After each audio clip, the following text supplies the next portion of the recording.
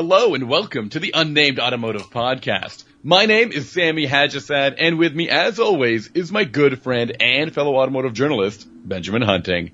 Say hi to the people, Ben. Greetings, human listeners. Greetings to everyone. If this is the first time you're listening to our podcast, thank you for trying something new. I will reiterate, that means repeat, that Ben and I are a pair of automotive journalists, and we're also very good friends. In fact, we're such good friends, I'm going to let Ben handle the podcast for a moment so that he can tell you where to find his latest work. Ben, can you do that? Sure, you can find my work at Motor Trend, at Driving Line, at Car and Driver, and at Inside Hook. And you can find my work at autotrader.ca, driving.ca, Nuvo Magazine, and TechSpot. Ben, we've got a lot of stuff to talk about this week, man. So Ben, talk to me about what you've been driving lately. Can you do that? Yeah, I picked up a vehicle that I know is going to send some of our listeners looking for the off switch, and other listeners are going to be like, ooh, tell me more. And I promise though, it's the last EV for the next little while. It is the BMW i4. And I know last week I talked about the BMW iX. These are two very, very different vehicles. And I liked both of them a whole lot for totally different reasons, Sammy. Now, I want to tell all of the listeners that are tired of hearing about EV content. First of all, it's not our fault. Our publications do want EV content. And if you stick around after this EV talk, we have a whole bunch of non-EV stuff to talk about. Oh, no, hold on. We have some very important stuff to talk about, EV-wise, and why they don't work, what the problems are, and I think there's going to be some EV dunking going on. Oh, so you're appealing to the dark side of EV listeners at this point. Yes, and I get it. Let's get through this i4 talk, because, I don't know, I've driven the iX, I thought it was pretty good, you drove the iX, you thought it was pretty good. What can you tell me about the i4 that hasn't been said? So, what do you mean that hasn't? Well, we haven't talked about the i4 at all. Yeah. So I guess everything has been unsaid. But there's a big difference between these two vehicles, and that is the fact that the iX was designed from the ground up to be an electric, whereas the i4 is basically a BMW 4 Series Grand Coupe with an electric motor. And there's two versions. There's I think it's called the E40 and the M50. And I drove the M50, which is the crazy, bonkers, cuckoo version of the car when it comes to power. And I have to tell you, Sammy, I wasn't expecting a lot, because we all know that when you electrify a gasoline-powered platform, it doesn't always turn out how you had planned, right? Like, there's always a bunch of compromises in terms of how to accommodate the batteries, and what kind of driving dynamics that will impact too, right? You never know what you're going to get. Sometimes it's extremely underwhelming. So when I went into this, and considering the fact that the eDrive 40, like the base version, has 335 horsepower, I was like, ooh, this is a heavy vehicle. Is that going to be enough? And then I looked at the stats on the M50, which is what I drove, which is all-wheel drive, and it has 536 horsepower and 586 pound-feet of torque. That's pretty much the same output as the iX that I had driven the week before. But get this, I think the i4 is like 300 to 400 pounds lighter than that model. So okay. Power-wise, that's comparable to, say, like an M4 or something, right? Yeah, except, get this, Sammy, it does 60 in 3.3 seconds, which is faster than an M3 competition. Wow. Considerably faster. Really? Considerably faster? Yeah. How fast is an M3 It's do it? 0.2 seconds faster to 60 than an M3 competition, and it does 50 to 70 almost a full second faster than the M3 okay. So if you're on the highway 50 doing... to 70 a second faster? What does it do? It instantly? It's That's like insane. 0.7 seconds faster. Doing a highway pull in this car is terrifying.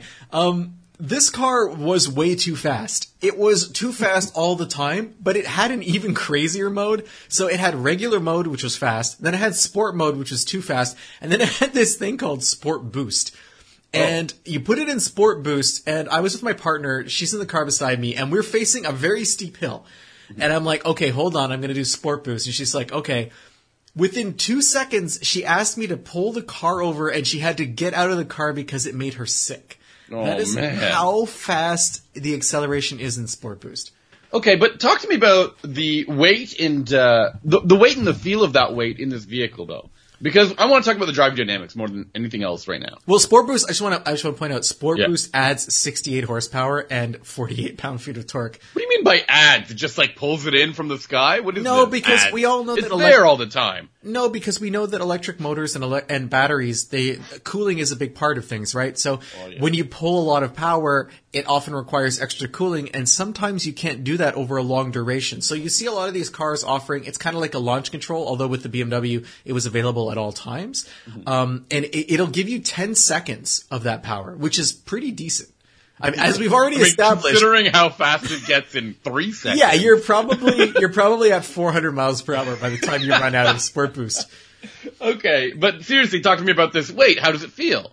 How does it feel? The car feels very much like any 4 Series. That was the thing that really impressed me the most. I felt like I was just driving a super quick, deadly silent 4 Series Grand Coupe. And I am on record as someone who likes the Grand Coupe a lot because to me it's better than the 3 Series. I'm not super fan of the doors. I believe it still has the frameless glass. It feels a little cheap, but the body style with the hatchback is super practical. It's very, very useful as a vehicle. I don't understand why you would get a 3 Series over the 4 Series Grand Coupe, given the fact that they share a platform and drivetrain. So to me, marrying that practicality with this amazing electric setup, it's win-win.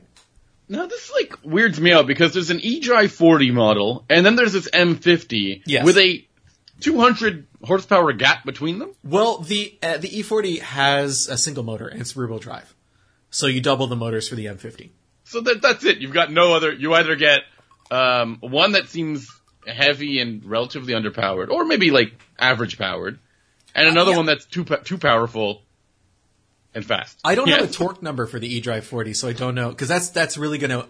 The torque is what's going to make it feel underpowered or not, because that's where since it's instant on, it'll be able to handle the extra weight. Well, who cares about the eDrive 40? You didn't drive it. Talk to me about Well, you brought it up, thing. so. That's true. I just think it's weird that they have this massive gap between the two vehicles. Think about it like the gap between the entry-level 3 Series and the M3 competition. I guess that's the way you would have to look at it. But there's a 6-cylinder one, a normal 6-cylinder one between them. Yeah, but how many different flavors of battery do you want? I mean, apparently the answer is infinite, but I know that. You know that. I want all the batteries. I want to be able to put more batteries before any road trip that I have to do and take them out when I don't need them. Like the iX, I wouldn't consider it a sporty drive in the sense that it's not a sports car because it's so heavy, but it feels like a great Grand Touring car. Remember when I was... Which is the advantage of the 4 Series Grand Coupe in anyway, right? Like, this must feel like a 4 Series Grand Coupe, but not an M4. You know, like we were talking about the Audi GT e-tron? Yes. It's similar to that in the sense that, you know, this is a really great car for covering long distances in a short amount of time very comfortably. Range-wise, it doesn't do nearly as well as the iX, and I think this might have something to do... this might be where you start to see the differences between a platform that was designed to be electric from the start and one that was adapted. I believe it's 200... Let me just pull up the number here. 245 miles in the all-wheel drive one, which is almost 100 miles... Sorry, not 100 miles... 55 miles less than the base car.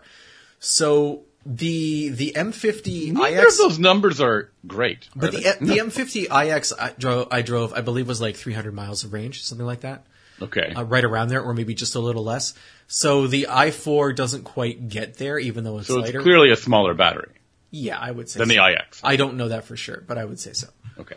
I don't have the battery size here. It's for some reason it's not in the press materials I was given, but... Well then, now you just have to go out there and measure out all the cells. Oh, here it is. It's 81.5 kilowatt hours, and I want to say the one in the M50 was something like 100. Yeah. 105, something like that. iX M50. iX M50, yes. So, I mean, I don't think people can really make do with, I think people can make do with 230 miles or 245 miles, but they won't, right? Well, I don't know. You know, it was weird. I didn't really think about the range as much because I didn't go on a long trip in the... Oh, yeah.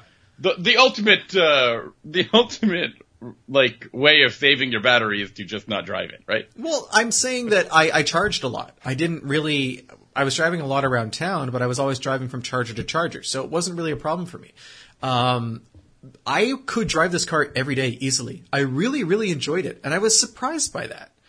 Even with that range, like, I do know you do a couple of like longer trips, I think, on the weekends to your folks, or when you're going to the track or something, right? Like, does that range impact your everyday? No.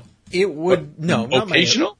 It would be a little bit of a hassle, I think, unless I had access to a fast charger, which is not always guaranteed. But the real problem with this car isn't so much the range; it's the pricing, I think. So you're saying it's not the range, it's not the performance, it's not the design, it's not the interior, it's the pricing. But still, I mean, if you look at the pricing of the i4, I'm not sure it's super competitive. It's definitely not competitive. I mean, I think it's a bit pricey. Well, you got to consider that. Are you competing against the Model 3 or are you competing against the Model S? Probably a Model 3, right? I mean, even a Model 3, I think, can be cheaper than the $55,000 starting point of the i4, let alone the $67,000 one of the more performance-oriented one. Yeah, so it's obviously built a lot better than a Tesla, and it has a different feature set and a different type of design, but it's not necessarily the kind of vehicle you're getting a bargain on. Now, the base one maybe, but this... it's hard to pay a lot of money for a car that wasn't designed specifically as an EV. That's what I think the bottom line is. The iX, I think, is worth $84,000. If you start to compare it against X5s of a similar price, which is I kind of think is the natural competitor. I think BMW's real competition is in its own showroom. Yeah. But the i4, what are you really comparing it to? A much, much cheaper 4 Series Grand Coupe. So then I'm totally unsure about how I feel about this, what's the best way to put it? This comparison, right? Like, the 4 Series and the 3 Series can go from 4-cylinder humdrum, around town vehicle to an M4 to an M3, track oriented vehicle. And then there's these electrified versions of the vehicle. And I think that shows a lot of versatility in the platform. But you're saying that it doesn't show kind of strength in any of those areas, does it? What do you mean by strength? It's not proving to be a sort of like class leader in any of those. Well, performance is definitely a class leader, but in terms of range, then no.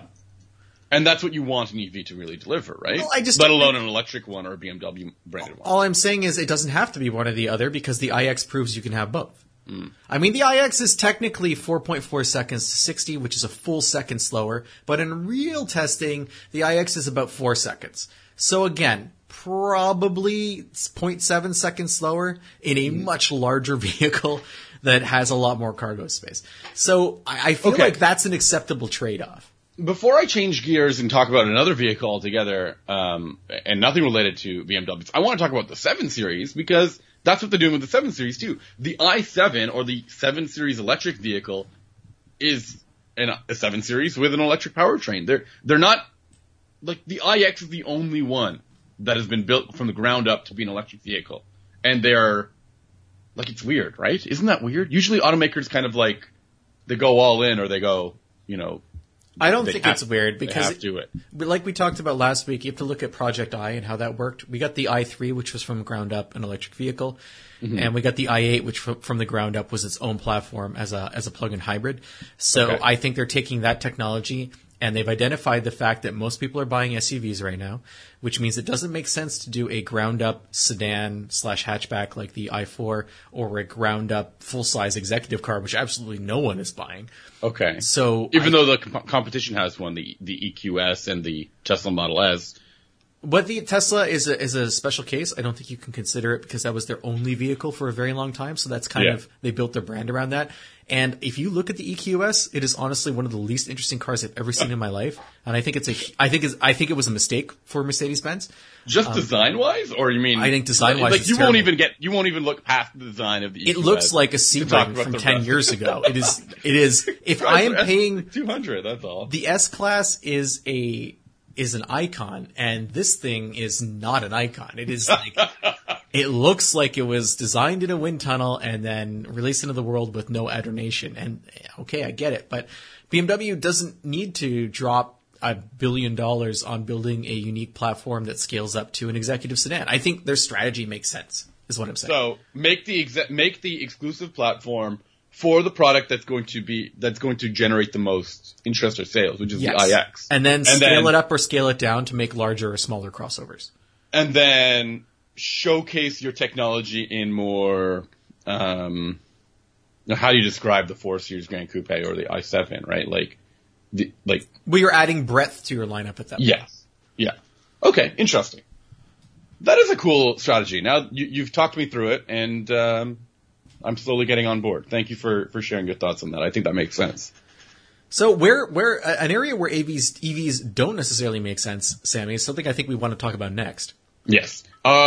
Pickup trucks, right? So a test came out today, I believe, from Motor Trend, where they took the new F-150 Lightning, which is the EV version of the standard F-150, which has been receiving rave reviews just in terms of power and range and how well it drives and all that stuff. And they're like, okay, let's do some truck stuff with it. And the truck stuff they wanted to do with it was towing. Sammy, they took 3 different trailers. Yeah. And those 3 different trailers had different weights, like 3,100 pounds, 5,300 pounds, and 7,200 pounds. Basically, the range of travel trailers, what they call them, or camping trailers. They wanted to see how the Lightning performed when it was hooked up to one of these trailers. How did it perform, Sammy? Not so good. In one phrase, not so good. This is an issue because I think the towing capacity of the F-150 Lightning, it ranges between 5,000 and 10,000 pounds.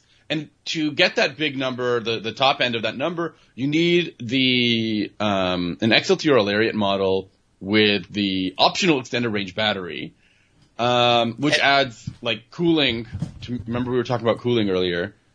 It adds all that cooling, which should help the vehicle tow. And it costs $75,000. So you pay $75,000 to get the 10,000 pounds. And it doesn't help. No. What ended up happening was Motor Trend, they had a standard test loop that they did. It was, I think, an 80 mile test route. And they drove the same truck with the different trailers on it. So the most range they got towing the lightest trailer, 3,000 pounds, which I want to say is roughly what my Datsun weighs when it's on a U-Haul trailer. Yeah. Probably just a little bit less. Relatively, like to me that's a somewhat modest.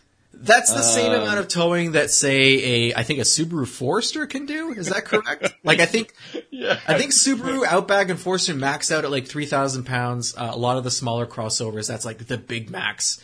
Anyway, they did 115 miles of range, and then when they had the middle camper, 5,000 pounds, so like that's a Mustang on the trailer probably. 100 miles, and then with the big trailer, 7,000 pounds, they got 90 miles of driving before the battery was empty. You're going to need to repeat all that because it's too low to be believable, I think. There's a bunch of stuff to unpack here. The first is, I refuse to believe that people who have a giant 7,000 pound camper, that's a 35, 36 foot camper, only drive 90 miles to the next campsite. No. I feel like if you have a grandiose camper like that, you're going on a good adventure and you expect to get there maybe on 1 or 2 charges. Probably not going to happen with the Lightning. I think people tow small trailers, small distances all the time, like U-Haul trailers or utility trailers, or maybe they're pulling like a lawnmower or maybe a jet ski to the lake, that kind of stuff. If you live near the lake. Yeah. But like 190 miles. So when I drive to the track, it's about 300 miles. And I would be in the load that's about 3,000 pounds. So I would have to stop to charge 3 times to get there. That's not appropriate. That you wouldn't be able to manage that. If you were to find DC fast chargers on the way to your track 3 times, which isn't always a guarantee. No. You take about, let's say, 30 minutes, maybe 38 minutes to get to 80%, not 100, and but 80%. Think about racetracks are also in the middle of nowhere most of the time. Yeah. So your access to chargers is not good. Let's also talk about where campsites usually are. Yeah.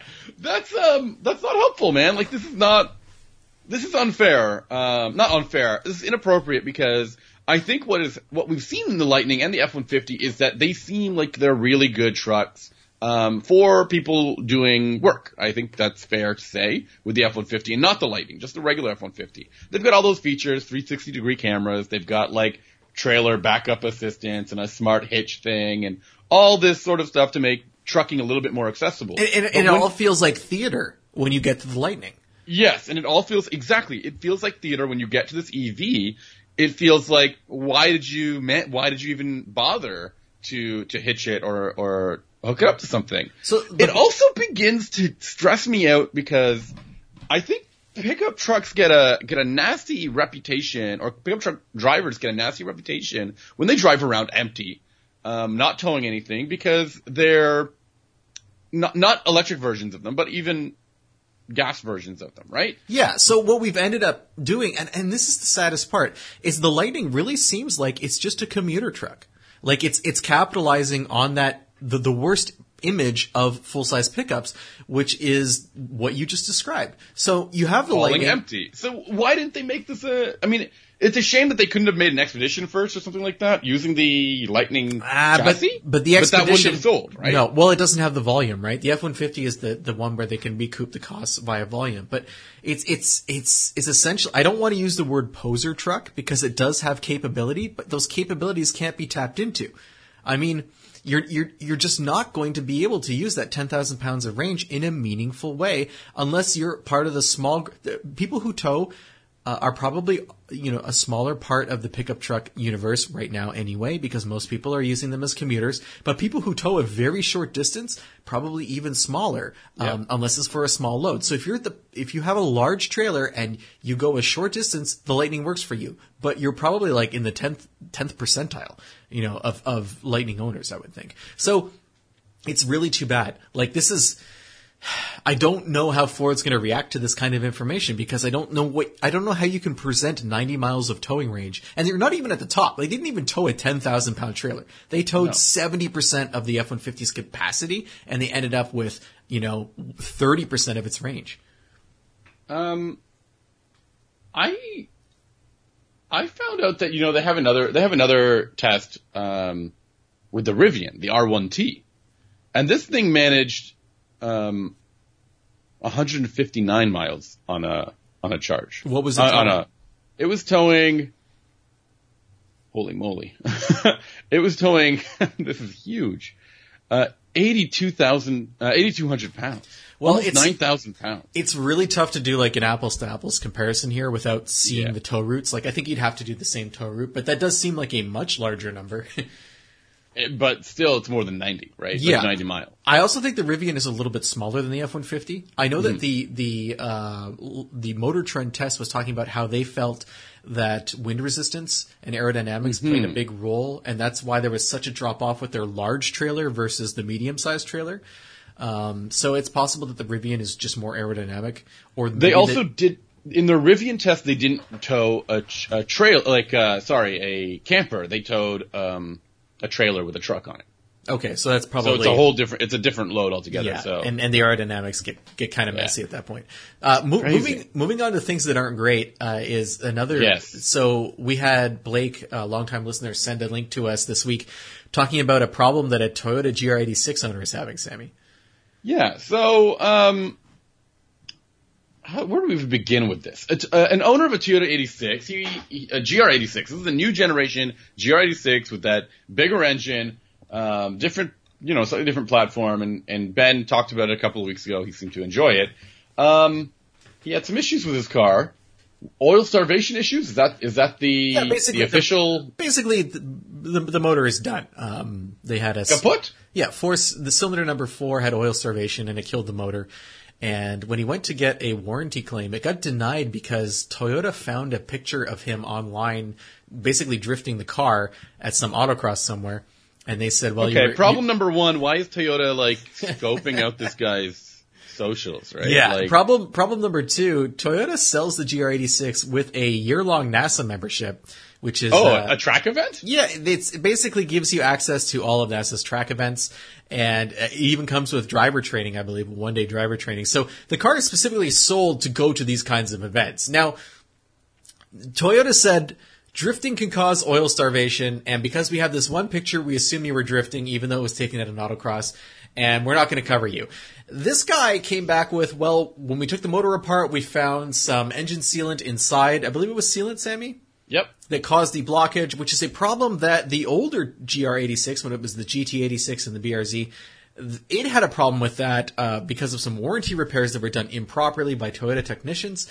So this is kind of like you're going down the rabbit hole now of problem after problem. But the thing I want to focus on here... Yeah, we need to focus on this part about Toyota's overall message here. Which is... selling enthusiasts a car with a sports car membership or training, high-performance driving, events, and then not backing up something by looking at somebody's socials and finding out that they went to a track event. That's nonsense, right? There's no good outcome here for Toyota, because if they continue to, apparently this has gone up the chain, and whatever regional directors have said no and corporate has said no. The way this shakes out for Toyota, if they keep denying it, is two ways. Either you're sending the message to people who want to go to high performance driving events that they shouldn't go there in a Toyota, or this will happen, or you're telling people who go to high performance driving events that that Toyotas can't handle that kind of driving. So either they're not going to have your back if something happens under warranty, or their cars just can't handle it anyway, and that's why this happened. So you can't do a 30-second tire smoke slide sideways without wrecking your motor. That's lose-lose for Toyota. I also need to add that this is kind of unique for the North American side of things, because as I'm looking at a report from The Drive, GR Yaris, this super hopped up, rally car. The car that everyone's all excited about. It has a warrant. It specifically says on the website and the warranty that using your GR Yaris for track days or similar events does not invalidate your vehicle's warranty. And any potential failure to your GR Yaris during a track day or similar event are not specifically excluded, and they'll be supported. So, and in contrast, the North American warranty specifically says racing and abuse will void an owner's warranty, despite the fact that they get a free NASA track day and all of the marketing is showing the vehicle going nuts on a track. Yeah, this situation is something that probably spiraled out of control before anyone at Toyota's PR department could think about where it was going to end up. So, and not a great situation. Curious to see. I'm sure we'll find out what happens. The internet hasn't been quiet about that to this point, so I don't see why it would be quiet in the future. The couple other things though that we wanted to just before we wrapped up today, talking about a couple of pickup trucks. Oh yeah, let's talk about some trucks. I love trucks. Don't you love trucks? So there's two new trucks on the horizon. One is a totally new truck. One is not a totally new truck. The first one, let's go with the totally not new one first. That is the Ford Ranger Tremor. Ford Maverick Tremor. Sorry, Ford Maverick Tremor. So we've already done a Ranger Tremor, I think. We have. And now we're getting a Maverick Tremor. First of all, it's important to point, in case anyone forgot, the Tremor is let's be really simple. Let's simplify it a lot. It is an escape-based pickup truck. I don't know.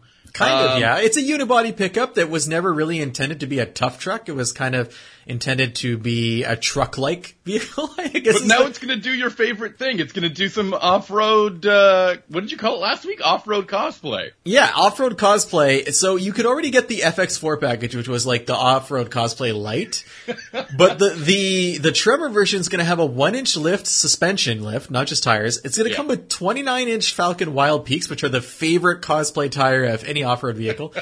And it's getting something called 4-wheel drive lock. So, okay. Well, that's good. Actually, I think if you get a real off-road, or a real change to the drivetrain, that you're going a little bit beyond regular off-road cosplay. Yeah, but before you get too excited, Sammy, it is the same all-wheel drive system found in the Bronco Sport Badlands. Oh yeah, great, the Badlands. So, which we talked about a little bit last week. So basically, any vehicle with the 2-liter EcoBoost 4 gets this all-wheel drive system? It's a twin clutch system, apparently, that allows you to send power to one rear axle or the other. Sorry, one side of the axle or the other, so one wheel to the other in the back. That's right. The management.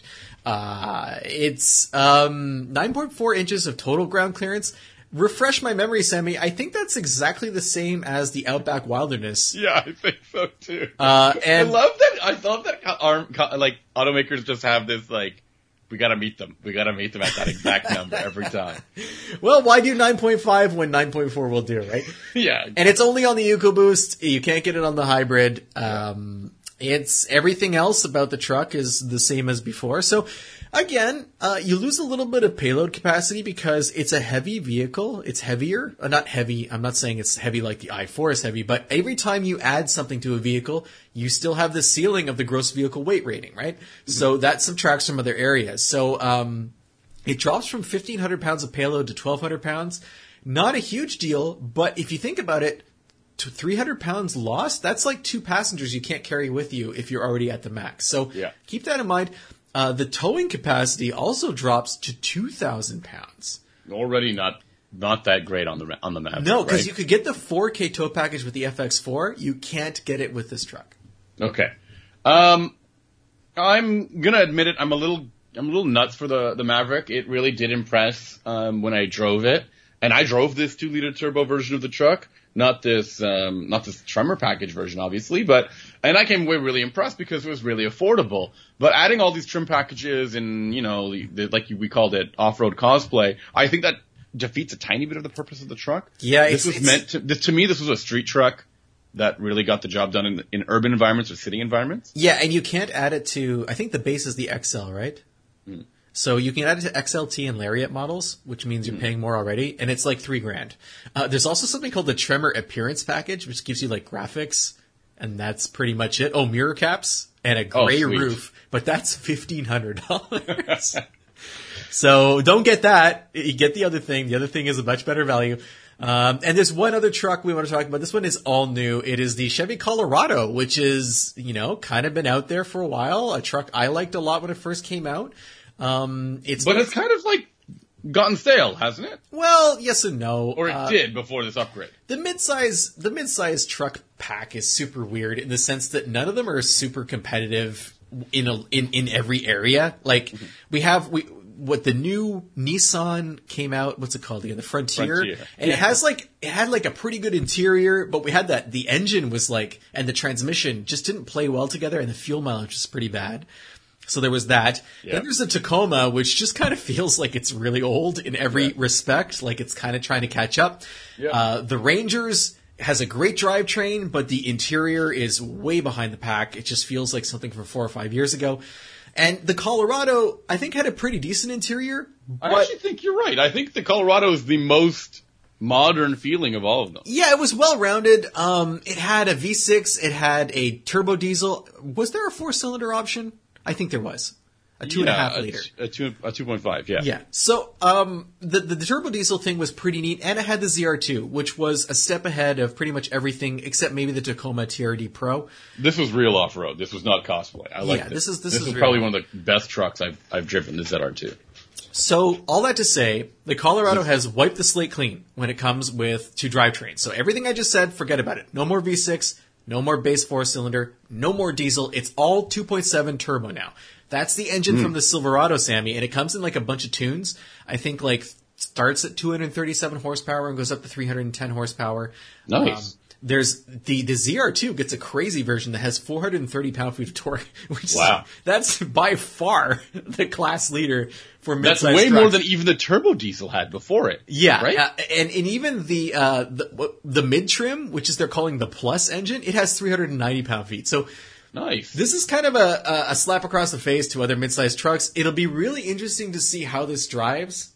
What I liked about the Colorado was it felt more like a crossover than a truck in terms of comfort and handling and whatnot. It didn't have the super crazy heavy steering of the Nissan Frontier that we had recently. And it was more truck-like than the Ridgeline. So yeah. It was a good happy medium. I mean, I'm not a big midsize. I also want to talk about this 2.7 liter. This is an engine. This 2.7 liter turbocharged 4-cylinder was available on the Silverado, where it was really not a good fit. Right? Like it really didn't seem like the right engine for that truck. But maybe for the Silverado, I think it might be a better match. We'll see what people say once they start driving it. But the smaller vehicle, lighter vehicle, and potentially being used in different use cases or applications than a Silverado would make that 2.7 really come or feel like a good fit. There's also a couple of other differences that they're bringing out with this Colorado, and the fact is, you can only get one bed length now. It's only going to be short beds, and you have to get the 4-door crew cab, whereas before they had kind of a shorter 4-door that was available. So that's gone. I think that's okay. I think that's a natural sort of selection of the market, though, right? I guess so. Again, mid-sized trucks don't make a ton of sense. Yeah. When compared to full-size trucks, mid-sized trucks make sense when compared to your lifestyle, where you have to park, where you have to drive. These are still pretty large vehicles, much, much larger than a Maverick that we were just talking about. So I'm curious to drive it and see how it feels. There won't be Super Cruise with it. The Silverado gets Super Cruise, but they're keeping it out of the Colorado, so we'll see what happens. A Canyon is coming. Maybe the Canyon will get it because the Canyon has a Denali model, so we can kind of hold out hope for that. Okay. But I think that wraps things up for me, Sam. There is one more piece of business I wanted to bring up. We had a listener, Neil, write into us.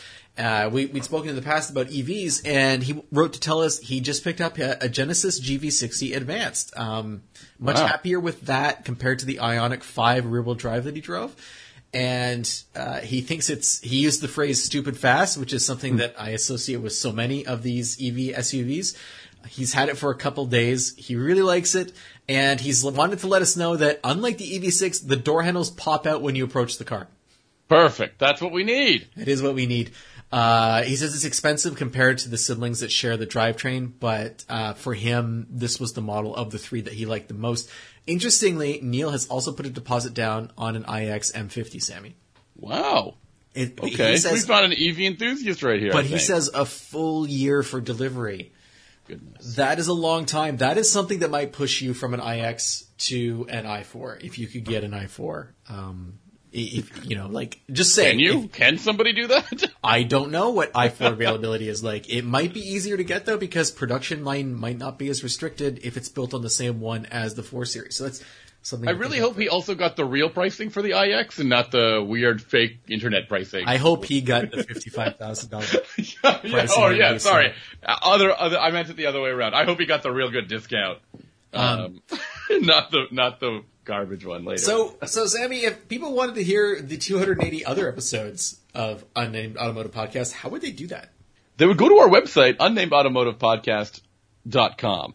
And you would be able to see all of our previous episodes. You'd be able to see photos of the cars that we've been driving and some links to some of the stories that we've written about those vehicles, which is handy if you want to, read what we're writing what we're saying instead of hear it, right?